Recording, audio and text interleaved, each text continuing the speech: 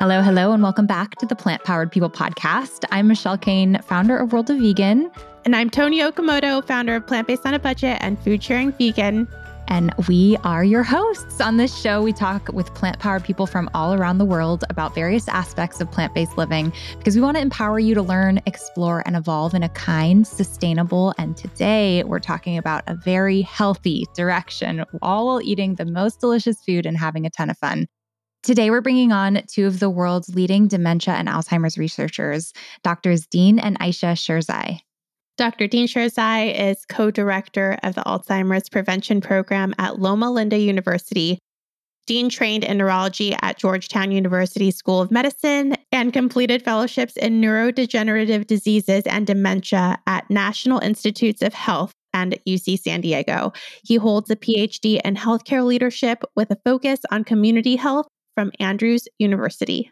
Dr. Aisha is a neurologist and co-director of the Alzheimer's Prevention Program at Loma Linda University, where she leads the lifestyle program for the prevention of neurological diseases. She completed a dual training in preventative medicine and neurology at Loma Linda University and a fellowship in vascular neurology and epidemiology at Columbia University. She's also a trained plant-based culinary artist. These two are absolute superstars in the world. They have so much knowledge to share, and they really empower us with how we can take control of our cognitive health long-term and what we can do to prevent and to help support those living with both dementia and Alzheimer's.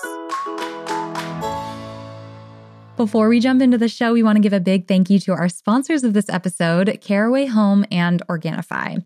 Now, I am a huge sucker for aesthetics. I love things to be nice, beautiful, organized in colors that align. And that's why I am so obsessed with Caraway.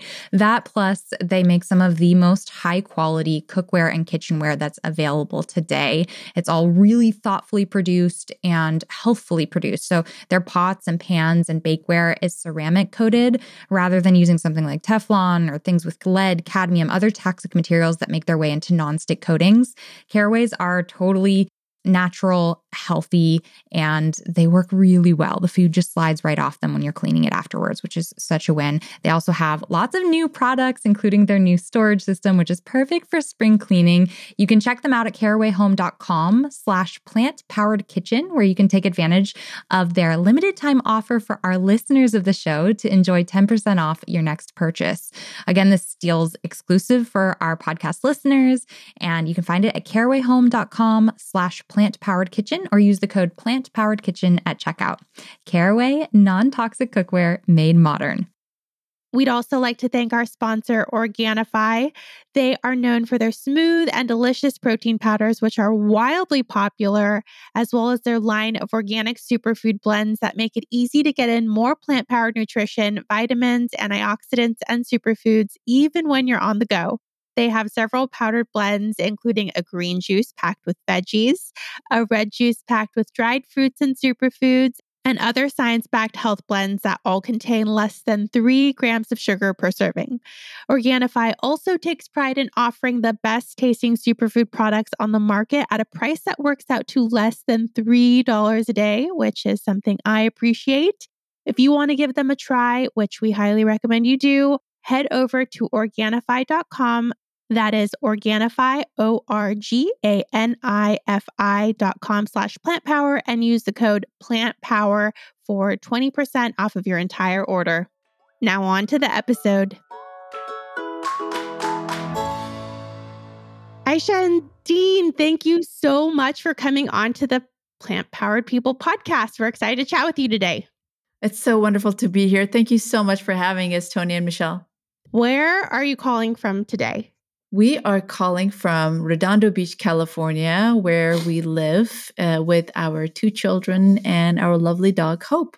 That is awesome. Well, as I was mentioning before the call, Michelle and I have spent a good amount of time listening to your podcasts, following you on social media, looking through your books, and you two are so highly accomplished and extremely impressive in your careers. And not only that, but you're also into some really cool stuff outside. And also, Aisha, you're a cook and or a chef. And there's just so much goodness happening in your direction. And we can't wait to share all of it with our audience today. But first, we want to talk about how you got started down the path of becoming neurologists, because I feel like that is an extremely hard one. And it's not something that I have around me. I have one friend who's a neurologist, but it seems so extreme and hard in hardships. So please share how you got into it. That's very kind of you. Thank you. I think we fell into it, especially looking backwards, we realized how we got into it, both of us. It was a path that was subconsciously laid down for us in a way. We met about 18 years ago, where we both actually had gone to Afghanistan. We used to travel, we still do, travel a lot, trying to help different communities throughout the world. And Aisha at the time was a medical student and was volunteering with Doctors Without Borders. And I had gone back to Afghanistan and some other places through World Bank and other organizations trying to help. And in a party in Afghanistan, the two of us met and we started conversing. And we realized that we both had something in common. Both of us had two grandparents each that had suffered from dementia and Parkinson's in her case, but dementia in both cases. And it was such a devastating thing in our life that subconsciously had pulled us into neuroscience. And that's how we had actually started. Right before doing this or meeting Aisha, I was actually at NIH doing some really wonky research on stem cells and different kind of new trends and research. And that conversation was the grounds for us to date for a year and then get married, but also redirect our life towards brain health and lifestyle and everything else. Yeah, we both had the privilege of taking care of our elders in the family. So, our household structure was such where we were taught very early on by our parents that you take care of your grandparents. And so we were privileged to have them around us, even when they were going through the most difficult times of their life, when they were sick and they had memory problems. So both Dina and I essentially grew up seeing that, taking care of people with dementia and, looking at all the difficulties that they went through on a day-to-day basis and seeing this evolution of what a person goes through when they have dementia. Both our grandparents were incredibly smart people. They had done so much for the world, for their communities. They were involved in education and politics, in healthcare for everyone else. And to see such smart, capable people who raised a family and created that structure slowly and gradually lose parts of themselves where they become a shell of who they used to be, and they rely on their children and their grandchildren to, say, for example, feed them, to bathe them, to help them change their clothes, was devastating. And it was intriguing at the same time, like, how is it even possible for someone to be so capable and so smart and then not be able to do anything for themselves, not even be able to recognize their loved ones or remember their names? So we both grew up with that in our mind, and the pain, of seeing them go through this kind of made ourselves ready to face on this whole world of neuroscience and neurology.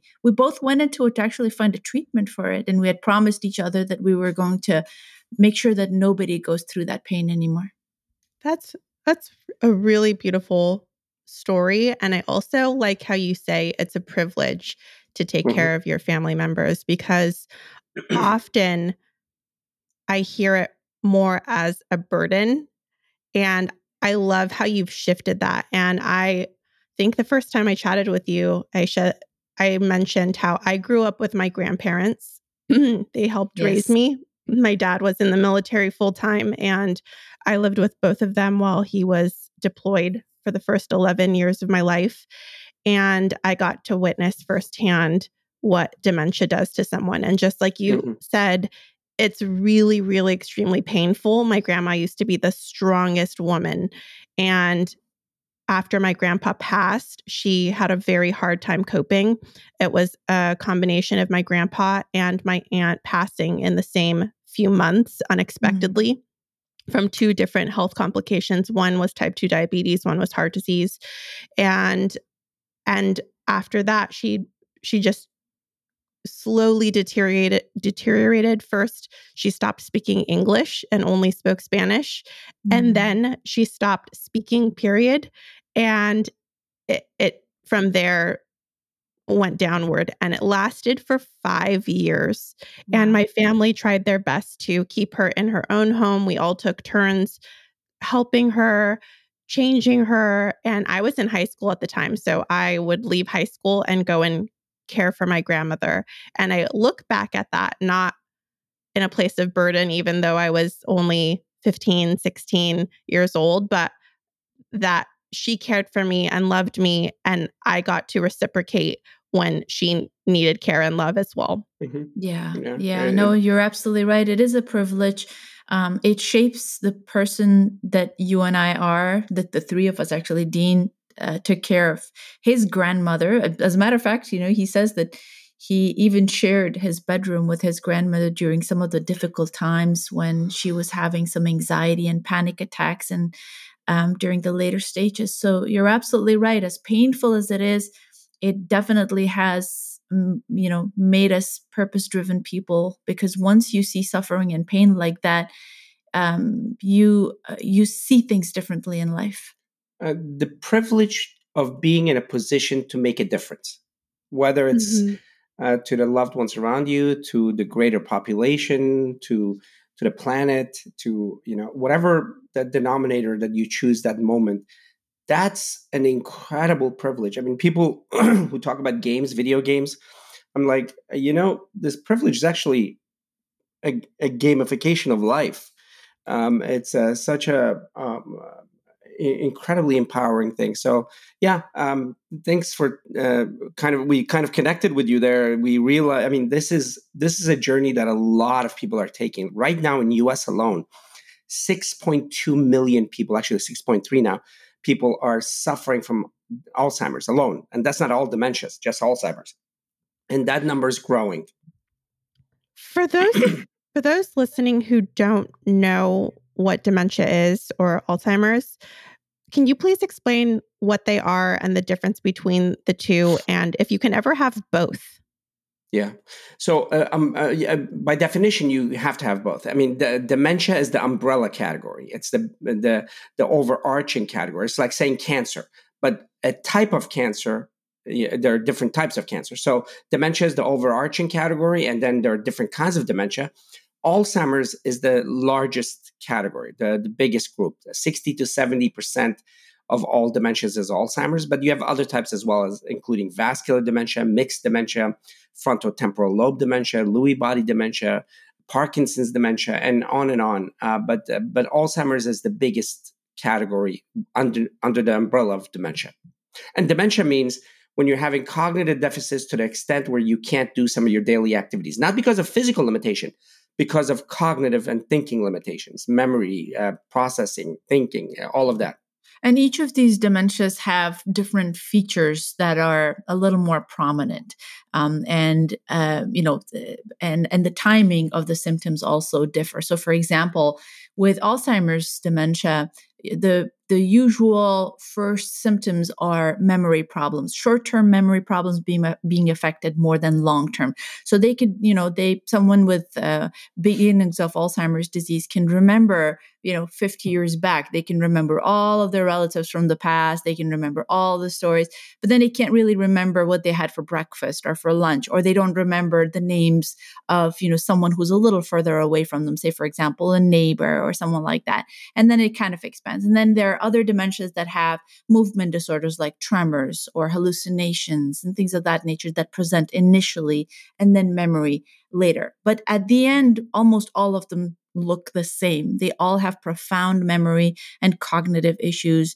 They have profound physical debilitation because of the disease. And it just kind of, morphs into like a one form at the very end. As it progresses further and further into the diseases. You mentioned a massive number a moment ago of people who are struggling with Alzheimer's.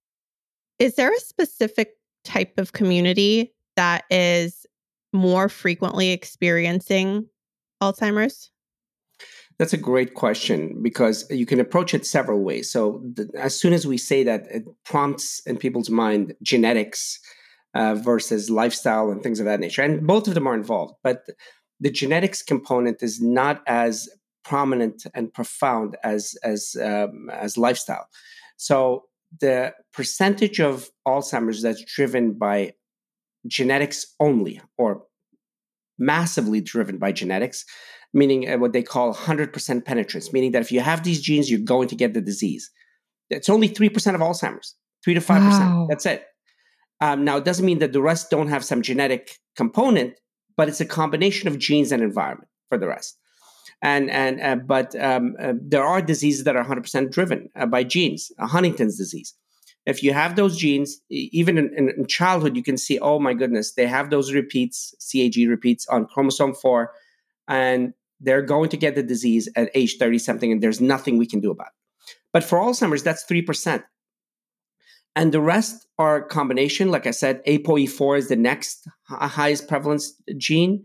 If you have one gene from one parent, your risk goes up 3 to 4 times. If you have two, one from each parent, as much as 12 times. But even in that population, all of them don't develop dementia. In fact, 50% never develop dementia. And why? Now we know. It's the influence of lifestyle. And we can get into that. What does ApoE4 do and why lifestyle is a factor. And then the rest of the genes, again, same thing. They have to do with inflammation, your body's ability to respond to inflammation, to getting rid of waste, all kinds of stuff, all related to environment and lifestyle. So that's the main underlying mechanisms, the interplay between genes and environment. That's really interesting. In this moment, is there a cure or widely accepted medical recommendation to aid in treatment? So there's no cure for dementia as of yet. And I say that with great humility because sometimes it's really easy to just completely shun away that concept. But there's a lot of work that is being done, and hopefully we'll find a treatment for it.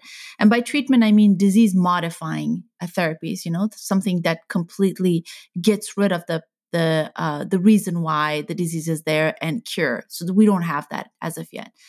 But we have some medications that improve symptoms for a short period of time. There are two main medications out there that usually neurologists and memory disorder specialists use, but that doesn't really change anything. That just improves symptoms for a percentage of people. It doesn't work on everyone, and obviously it has a lot of side effects.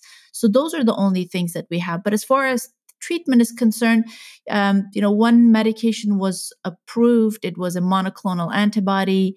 And there were so many problems for that medication coming into the market. This happened last year, and there was a lot of controversy around it and tons of side effects. And some people got it, and then FDA decided to, not reimburse it. So it's available, but only out of pocket. And then it takes like thousands and thousands of dollars, and the efficacy is not there at all. So we can safely say that we don't have any treatment right now. There's another one that is being tested right now, and it's an infusion. And the preliminary research has shown that when people use that medication, there's less degree of having dementia. That there was some improvement in symptoms. So there's some things that are coming in the pipeline. And we're hoping that science can show some progress and some development in the near future. But the incredible thing is, the positive factor is that prevention is definitely in play. When we first started speaking about prevention, it was controversial and we get some pushback. And this is about 10 to 12 years ago. Right. And that came from our work in Loma Linda, where we actually picked Loma Linda to go there and study cognitive decline. I was the director of brain health and Alzheimer's prevention program there, looking at populations that were living very healthy. And the prevalence, and we'll talk about these numbers, were amazing numbers. The prevalence was so low. Yet in other populations right next door, the prevalence was very high. And the only differential was lifestyle. And so prevention is definitely possible. And it's important because if we can even prevent or delay the disease in 50% by 5 years, that's the greatest cost saving in healthcare in general. Mm-hmm. And we know we can do that. And now it's been accepted by many. The only controversy is the numbers. Some people say 40% can be prevented. Some people say 60%. We say if you live optimally and start early enough and in a comprehensive way, you can prevent as much as 90% of dementias, specifically Alzheimer's and vascular dementia. So aside from treatment, which we're going to wait for, prevention is an incredible tool we have that we must spread the message of.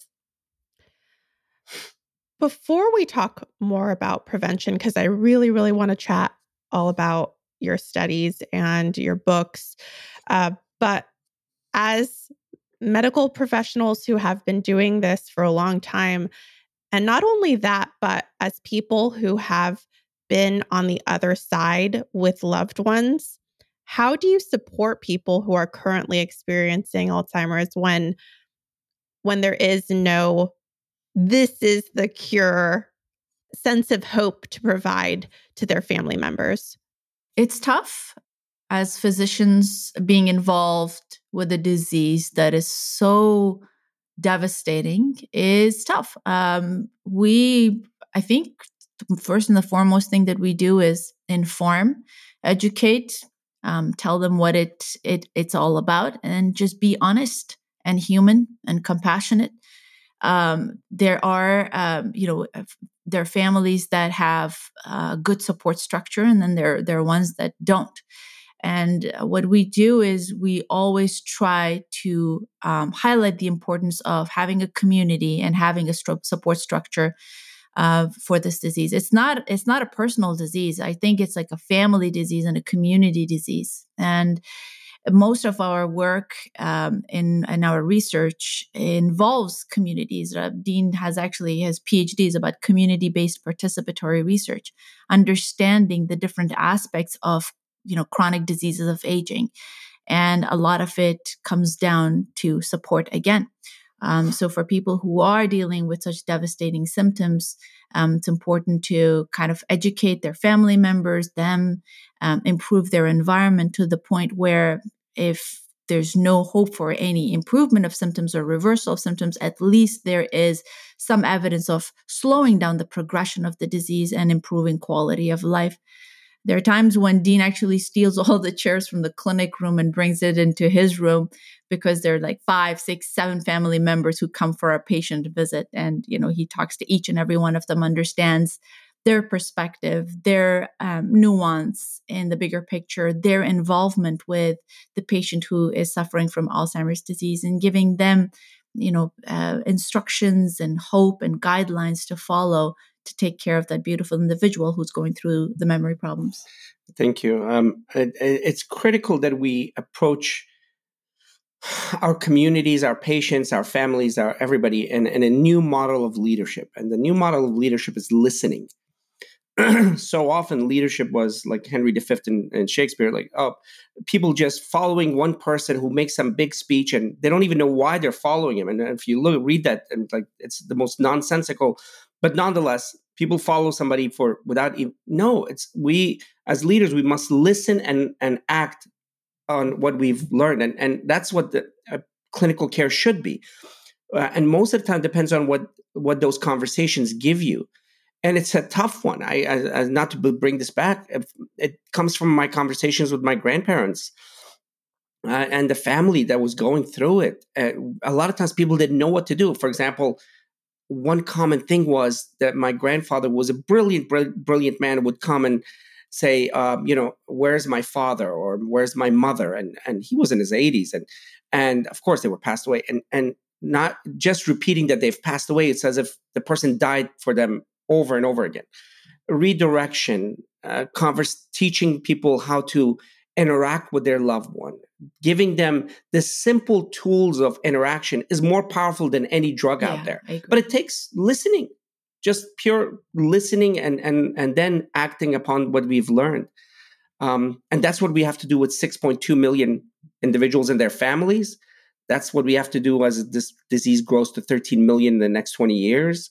But at this point, the approach is they come to the clinic, they're diagnosed, they're given some medicine that's only going to help symptomatically, and they're given some brochures, and goodbye. Yeah, it's also very important for family members. I mean, this is one thing that we always talk about, Tony, is, the person is an ocean of experiences. They have had so many stories. They've had so many interactions in life. They've done so many things. And for them to be defined by a diagnosis at the end of their life is so disrespectful. We should never, ever define someone as demented or as, an Alzheimer's patient. No, say, for example, Mary. This is Mary who has some memory problems. So kind of completely separating the person from the disease is one of the most prominent things that we do in clinics. Like, don't define him or her as her symptoms. She's a person. Yeah, she may not have her memories intact, but she's done so many things, and it's important for us to highlight everything that she has done in the past. So that's why we're big fans of having albums and pictures in the room and videos of them dancing and singing and doing wonderful things when they were younger, their contribution to the society, to their family, and highlighting those stories over and over again, which is so important. It sounds like you two are dream doctors to have in this situation. And we were talking with Dr. Caldwell Esselstyn in our last season about the type of care that people can expect to receive on a regular basis and the difference between the type of care that he offers and what is common, especially in a practice where people want their patients to be in and out for oftentimes billing purposes. And it's such an unfortunate thing because love and care can take someone so far, and having the right resources and support and teaching their family how to support them and counseling them through that. And I know that with the pressure that's on medical professionals, especially now more than ever, it is a lot. But I can only imagine if everyone was like the two of you, how supported and cared for everyone would feel. That's very kind of you. Thank you. But it's also cost effective. I mean, right now, what happens is let's take, and it's not just for this disease alone.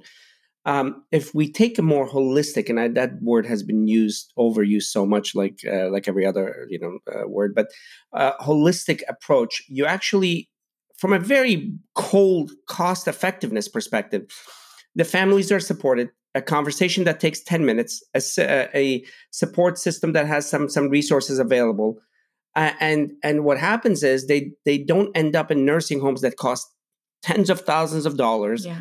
In a very cold, lonely environment. But I'm not talking against nursing homes. I'm very much supportive of nursing homes in the right setting.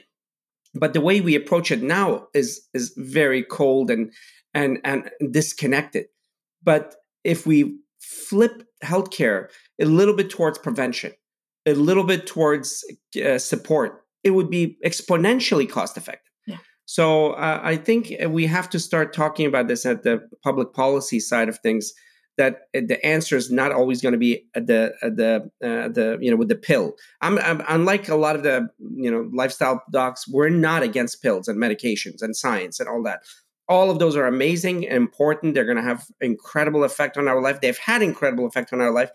What we're saying is that at this point there needs to be a little bit more switch towards prevention and comprehensive support than just pills alone. It makes all the difference, right? If we can make that switch, so much is healed and so much pain and suffering just disappears and never exists in our society. The magnitude of of this is really hard to wrap my brain around. Like, it's so many people, it's such a big issue, but it's really empowering to know and to learn how much control that we do have, both on the end side of it, being there and supporting our loved ones. We can control that, and finding out how to do that best is great. But learning that there's so much power and we have so much control and opportunity on the prevention side is very empowering. And we love to dive into that. You hinted a little bit about how in Loma Linda, the rates of dementia were so different. We actually chatted with Dan Buettner earlier this season about blue zones. And I know that his research has impacted yours. Can you share a little bit about that, blue zones, how that happened, and how you take that into account in your work? Yeah, absolutely. So there are different places where people are quite healthier than other places, and it's no more distinct and clear than in Loma Linda. And when I was a fellow at UCSD, which was the number one neuroscience program at the time with Dr. Thal, and Aisha was doing incredible work with fMRIs. We were looking for a place to do innovative new research on prevention, and lo and behold, Loma Linda was actually the only blue zone in America. So I made a cold call to the president and said, I have this skill and I would love to come and study. And they were so welcoming. And when I was brought in, I became the director of brain health and Alzheimer's prevention program. And we started a clinic, collected data. And after 5 years, we had 3,000 something patients. And remember, in Loma Linda proper, the city, there's about 25,000 people or so in there. And about a third are vegetarians and vegans and plant-based and health center. And the others are just regular population. And so the dementia patients would come to me. There aren't that many clinics in proximity. And the other thing is the Seventh-day Adventists, these are not Loma Linda that's healthier. The Seventh-day Adventists have a higher proclivity to come to Loma Linda because it's their own hospital. So if there's a bias, it would be a bias of coming to Loma Linda. So if there was dementias, it would be a higher proclivity. So I would have a false positive, a higher number of dementia patients who had plant-based and vegan and all that. But after 5 years, we looked at the data and the nutrition and everything. And guess how many, and you would expect 1/3 of the 25,000, which are plant-based, you would expect 1% of dementia patients to be plant-based, right? And out of 3,000, guess how many were plant-based? 3%? No. Usually you would expect 1/3, but in this case, it was 19. Not 19%, 19 individuals.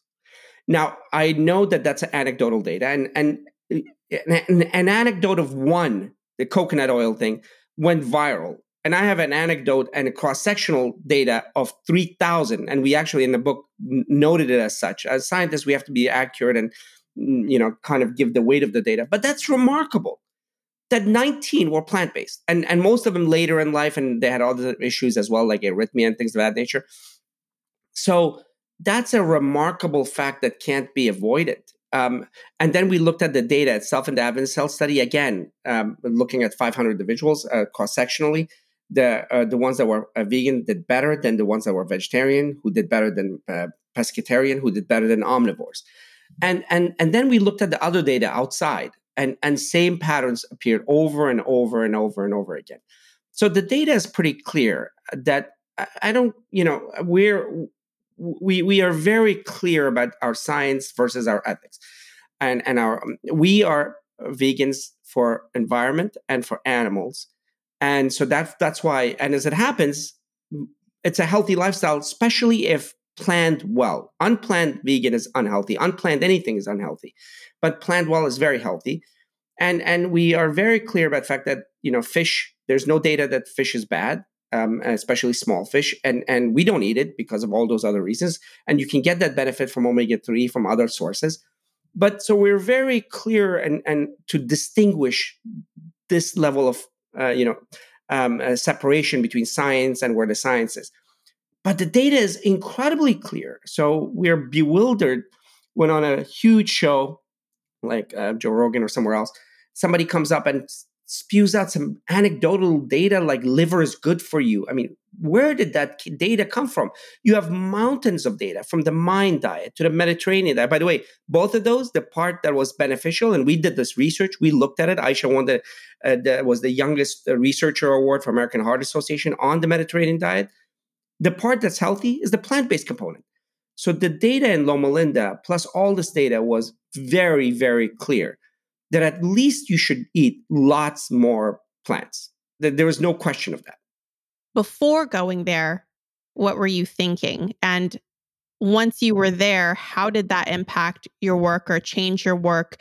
And then also your personal lives. I imagine learning this data and studying it very thoroughly also impacts how you eat. Were you already eating vegetarian before you went there?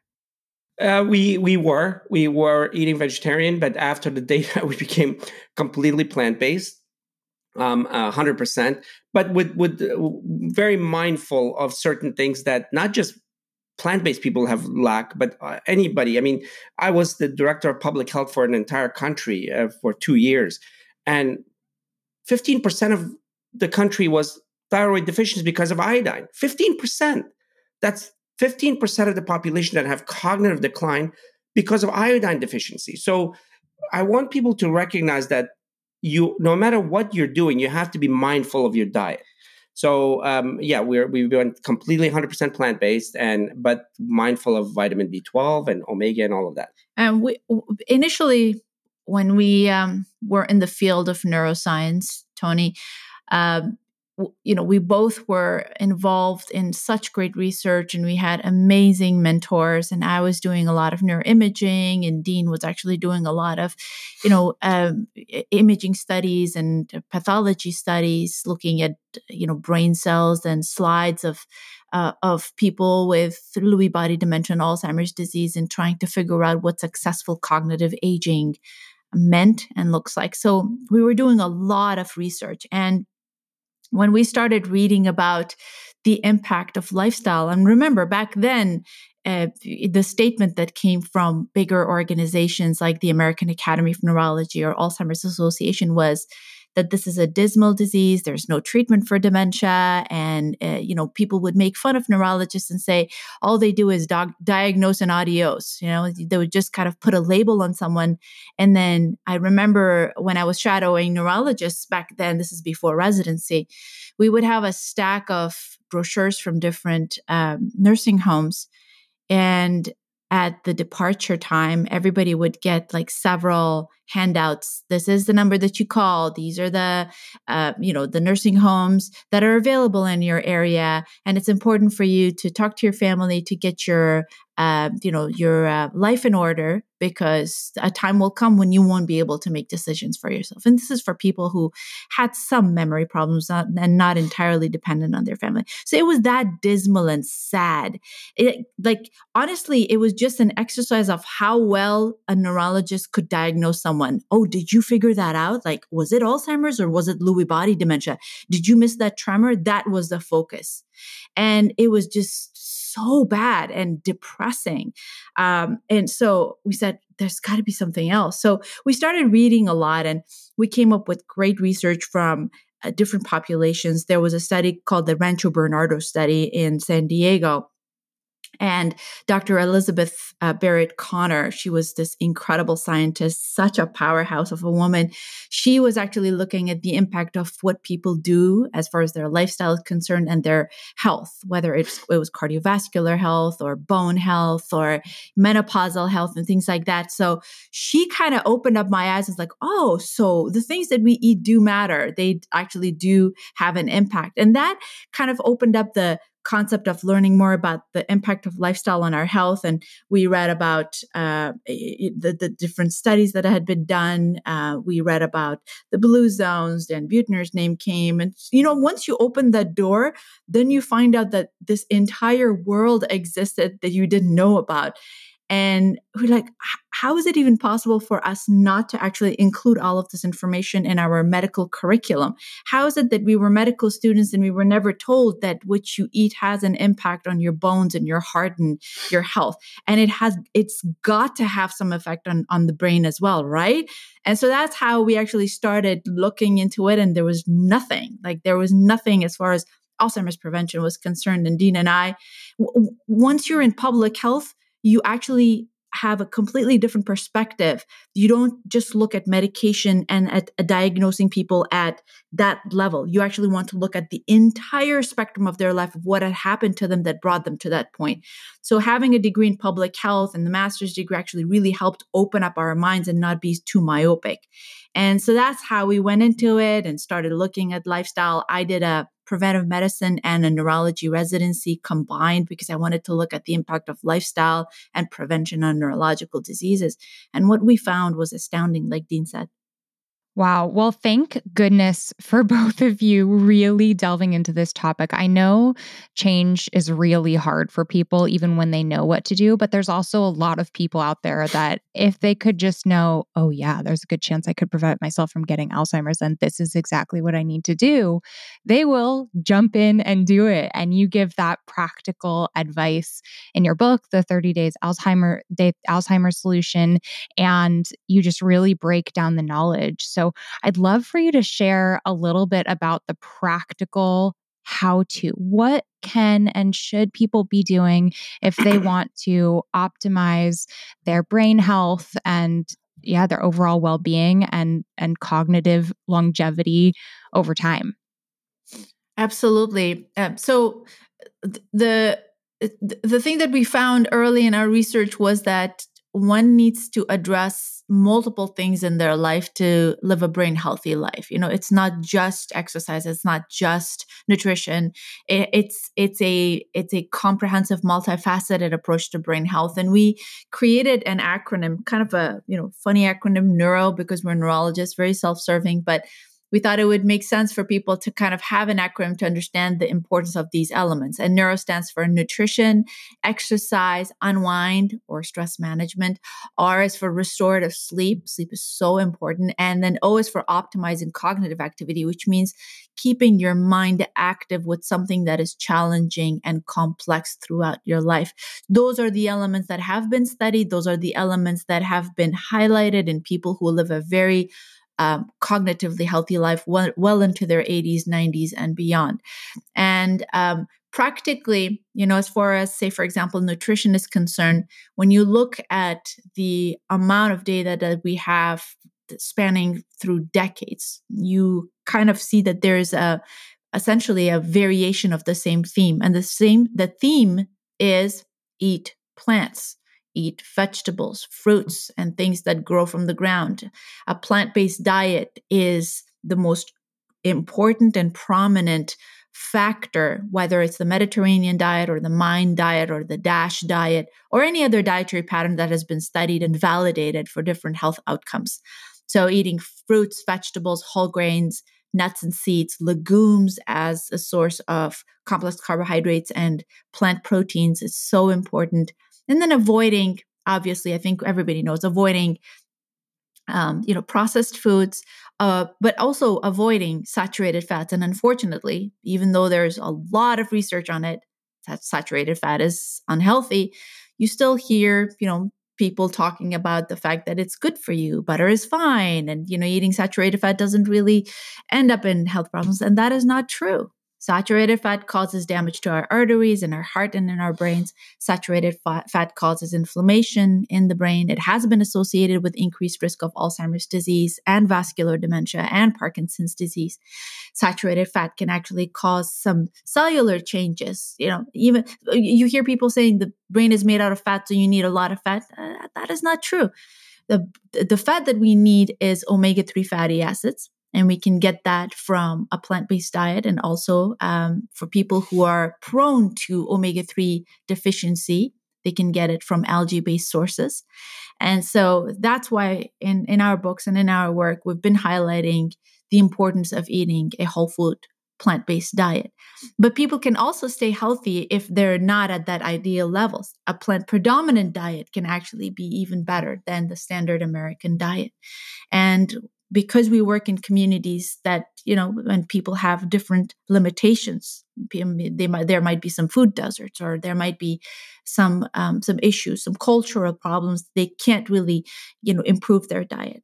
Every small incremental step of change towards that optimal goal is important and makes a huge difference. So even if people add a little bit of improvement to their diet, it benefits their brain. So that was nutrition. And as far as exercise is concerned, I think there's no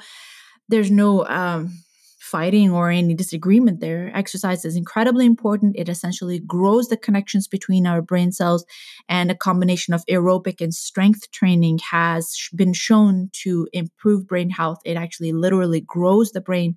It has been associated with the production of growth hormones that gives our brains an opportunity to continuously grow and thrive and improve our memories.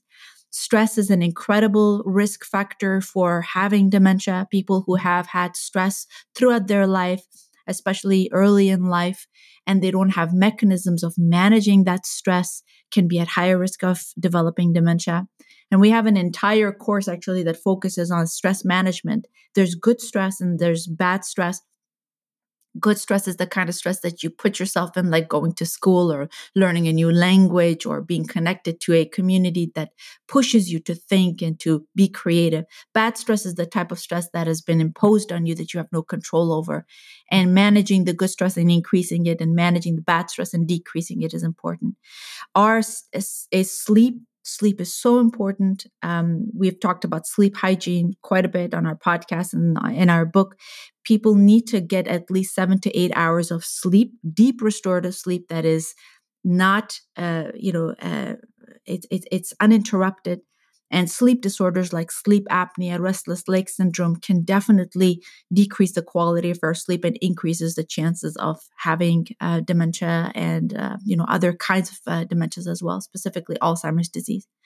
Optimizing cognitive activity or keeping our minds active is such an important topic that has been ignored for a very long time. We now know that people who have complex lifestyles where they run a podcast like you and Michelle. They have an Instagram channel that they keep up with. They're creative. They come up with recipes. I'm just giving an example of you guys, of how involved and connected you are. But people who have jobs that they look forward to going to, that, moms that have children to raise and have community to take care of, project managers, community leaders, faith-based group, whatever it is that keeps our minds active and increases the chance of communicating with each other, coming up with new, beautiful ideas. There's a concept of idea density. People who have more ideas and are more creative are actually protected from Alzheimer's disease and other kinds of dementias. So I know that I kind of ran through all of the neuro concept, but these are some of the prominent things that make sure that we have a healthy brain and prevent devastating diseases like Alzheimer's dementia. And a couple of other things, very unpopular things I'm going to bring down. Reducing significantly or eliminating alcohol, eliminating cigarette smoke. If you have hearing deficits, addressing that. These are also 3 very important elements as well. While I was listening, I thought about how I'm pretty bad at a lot of what you said. I don't drink and I don't smoke, but I like to stress. I don't think I like it. I just tend to do that. I have a hard time falling asleep because I'm usually running through things at night. And so I wanted to mention some of the things that are super easy that I've been doing to manage those things and to make it much easier. I get really interested in my work. I love working. And Michelle and I were talking about this not too long ago, how you can wake up and then you can go to your computer, and then before you know it, the end of the day is here. And you're like, what happened? Because you're enjoying it so much. But I started wearing a Fitbit, and it tells me every hour, all right, time for you to move, get up, walk around, 250 steps. And so that reminds me that I want to walk on my treadmill. So I got this little tiny treadmill that I got on Amazon. I think it was $2.99 or something like that. And I'm taking all of my calls walking on the treadmill. And I also am trying to associate watching television with walking on the treadmill. So when I do want to turn my work off for a moment and watch a show, I do it on the treadmill. So I'm at least getting my steps in. And then the other thing is that I am a Kaiser patient. So they give you a free subscription to the Calm app. And it's been so helpful to do nighttime meditation, sleep meditations, and to control your breathing, to listen to someone talk and give you actionable items that seem like your mind is working, but it ends up putting me to sleep really super fast. And it also makes me stop thinking about the stressors of the day and focus on the gratitudes. I do a lot of sleep gratitude meditations, and just switching things, turning my brain, or shifting my brain to be grateful, and instead of thinking, oh, I should have done that better, I could have done this, I shoulda, coulda, woulda, really also makes me sleep better. And then lastly, we talk about this all the time, which is meal planning. And that's why I'm really excited about your book, because I cannot wait to dive into all of these recipes. But having healthy food makes a huge difference when it's already prepped. And when I'm running late somewhere and I need a quick bite to eat, I don't stop at Chipotle. I stop at the refrigerator and grab the quinoa dish that I prepped, or something that's already healthy. So I've been trying to prep 3 things per week, that are in big batches that my husband and I can quickly grab when we are short on time. And all of those things together have made me feel so much better. And these practices have been in place probably over the past few months, maybe throughout the summer. And my overall general wellness, especially with my mental health, has been very positive. And they all seem like minor changes, but together I feel great. That's remarkable. That's exactly what we're talking about when we talk about behavior change, small incremental changes.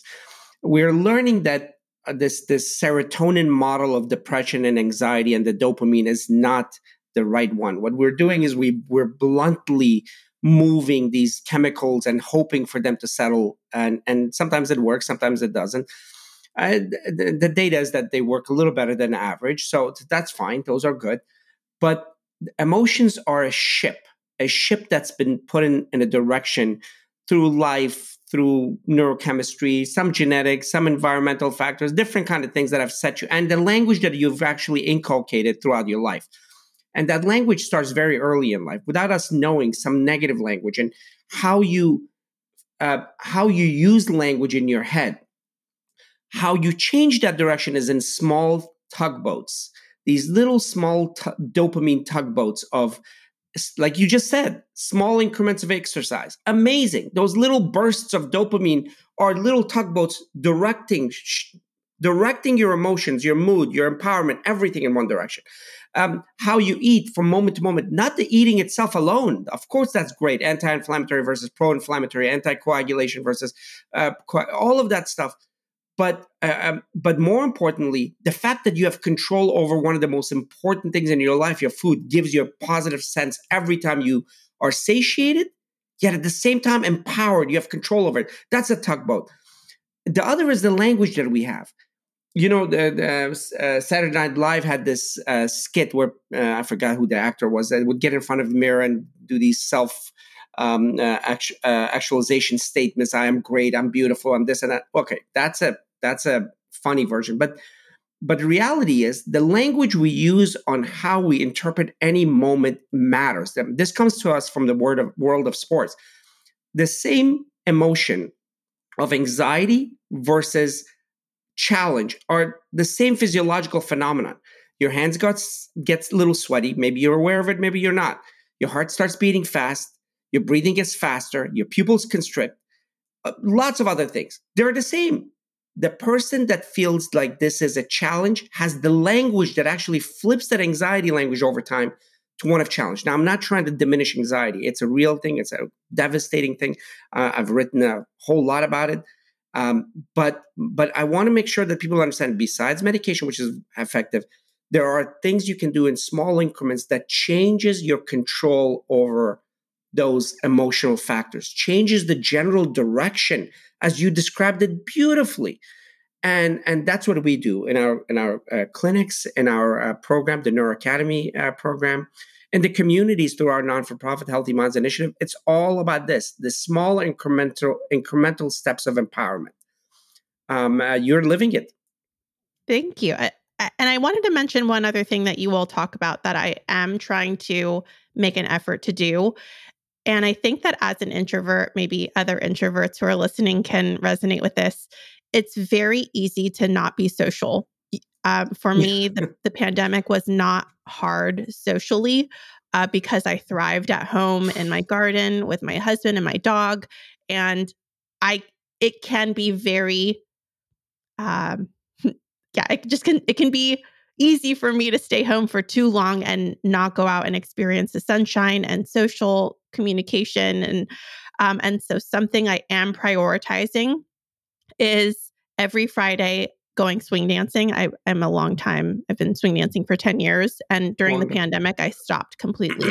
But I forgot how much joy it brought me and how much stress relief being around my friends and moving together was for me. And so that is something that you all have talked about in your research, the component of community.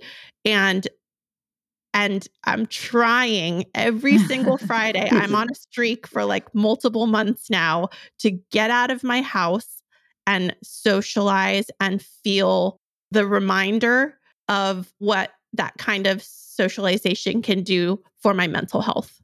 Yeah, absolutely. I think it's very important for us to kind of live in that discomfort. Sometimes the most growth in our brain occurs when we make ourselves uncomfortable. Of course, that has a limitation to it, but it's those moments of challenging yourself to get out of the safe zone and put yourself in the growth zone is when you literally have more neurons firing in your brain, when you literally have more connections being made and your brain morphing into a more expanded version of itself. So it's really important to put yourself in those situations. That's actually the whole point of positive stress. Positive stress, without positive stress, your brain doesn't grow. So it's a positive stress is pushing yourself in discomfort, but around your purpose, around goals that you've set. And that is when the brain is actually, like Aisha said it beautifully, just fires like crazy and actually makes the connections necessary in the axons by the billions, by the way, billions of connections because of the discomfort that you've placed yourself around your purpose. I am inspired to continue doing it because even though it's really hard to get out, I do feel better. And I'm hoping that it helps my long-term brain health. Okay, so we're running short on time. I have loved talking to you so much, but we want to hit some things that you talk about in your latest book. And something that was fascinating to both Michelle and I were the Neuro 9 foods for improving cognitive health. Will you please share those? Sure. So the Neuro 9 came from looking at different dietary patterns, especially the Mind diet and the Mediterranean diet. And I'm bringing up those dietary patterns because in nutritional research, we're not looking at specific foods anymore. We're looking at dietary patterns because people don't eat one food at a time. They eat multiple foods. And it's the interaction and the synergy and the pattern that matters more than specific foods. However, to provide guidance for people to include certain foods, it was important for us to find evidence-based information on what's good and what's not. So Dana and I came up with the Neuro 9 from these dietary patterns, and there are some factor analyses that were done looking at specific foods that stand out. So this is the list. The Neuro 9 consists of greens, obviously, for obvious reasons. They're so good for you. There have been multiple studies that show that when people even have, one serving of green per day, their brains were 11 years younger, and they protected themselves from dementia because of the different components, whether it's phytochemicals and polyphenols and flavonols and things of that nature that help fight inflammation and oxidative damage to the brain. Then we have beans or lentils like chickpeas, kidney beans, and things of that nature. Why? Because they have so much fiber and they have great sources of plant proteins. And we know that when you replace animal proteins with plant proteins, you have better cardiovascular health. There's less mortality when people eat more beans and lentils, and it's great for our arterial system and the brain as well. Berries, specifically like strawberries and blueberries, have been studied, and when people include blueberries in their diet, they have lower risk of Alzheimer's, dementia. Nuts and seeds, because they have amazing sources of good fats, poly and monounsaturated fats. And when you eat nuts and nut butters, you actually have a higher chance of reducing your saturated fat intake from butter and other animal sources. Seeds as well. Specifically, things like chia seeds and flax seeds are great sources of alpha-linoleic acid, which gets converted to DHA and EPA, and also because of their healthy fats. Herbs and spices, because pound for pound, they're the most anti-inflammatory foods around. Things like turmeric have been studied, and they may have some anti-amyloid properties. Amyloid is a protein that is associated with Alzheimer's disease, so we're learning more about it. But any herb and spice is great because they're so delicious. They reduce your need of adding salt and sugar to your food, and they're also anti-inflammatory. Then, oh my goodness, I'm using my memory. Then we have cruciferous vegetables like broccoli and cauliflower and cabbage, because they have specific compounds that fight against inflammation. Broccoli has sulforaphane that, has been associated with its potent antioxidant, anti-inflammatory properties. And people who eat cruciferous vegetables have better cardiovascular health profile and better brain health. Then whole grains, poor whole grains. Grains have been vilified so much by so many people on the internet and social media, but whole grains are amazing. Things like oats and quinoa and brown rice and barley, they have so much fiber that protects our gut microbiome. And if you have a healthy gut, you have a healthy brain. It also provides such complex carbohydrates and protein and other minerals that help us stay healthy and sharp. And then the last one is tea. There's so much information and new research on green tea and black tea being good for you. Again, it's probably because of some of the compounds, the polyphenols like EGCG in green tea, protecting our brain health from inflammatory changes. And when people drink, a cup or two of green tea per day, they have longer lives and better cardiovascular health profiles. So that's it. I think I got all of them, didn't I? So greens, beans, berries, nuts, seeds, herbs and spices, cruciferous vegetables, whole grains, and tea. Those are the Neuro 9.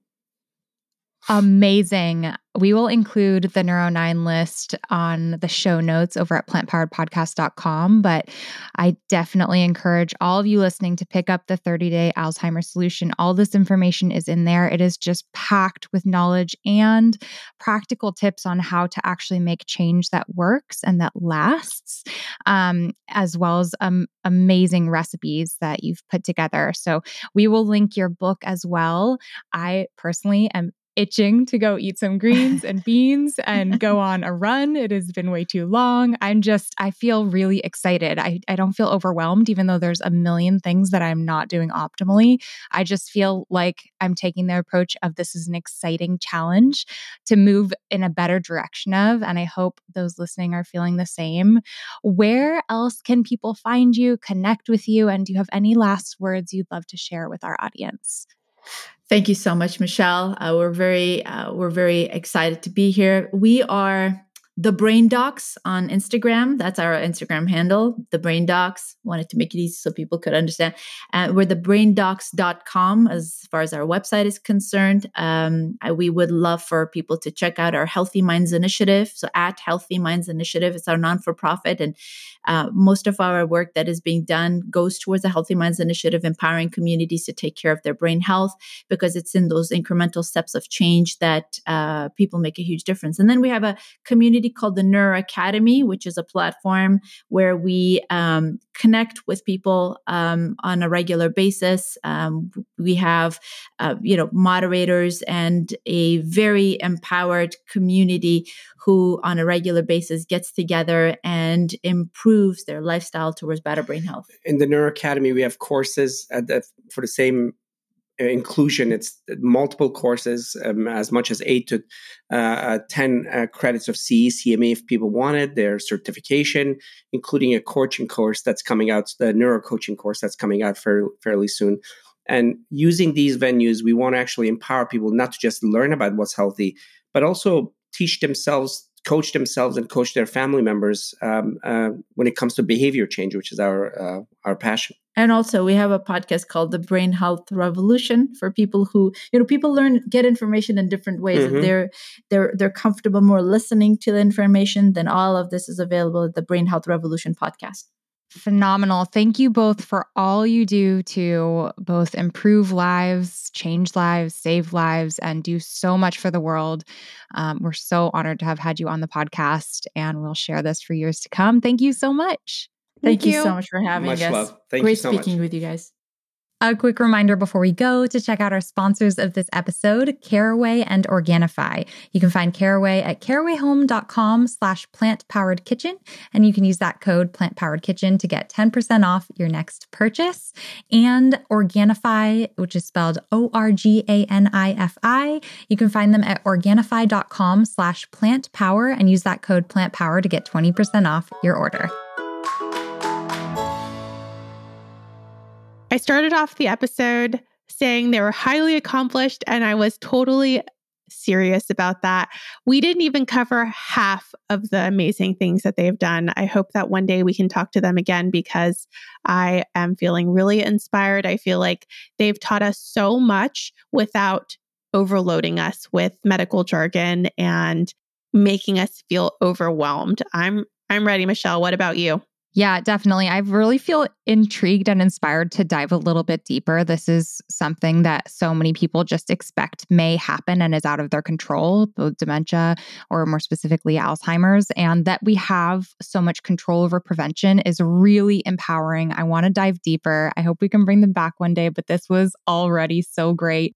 And yeah, I can't wait to finish reading their book and start making some of their recipes. So this was really fun. Thank you for joining us and listening to the episode today. If you want to see our other episodes, be sure to subscribe and check out the show notes where we're going to link everything at plantpoweredpodcast.com. We also have a Patreon. If you'd like to support the Plant Powered People podcast, that would mean the world to us.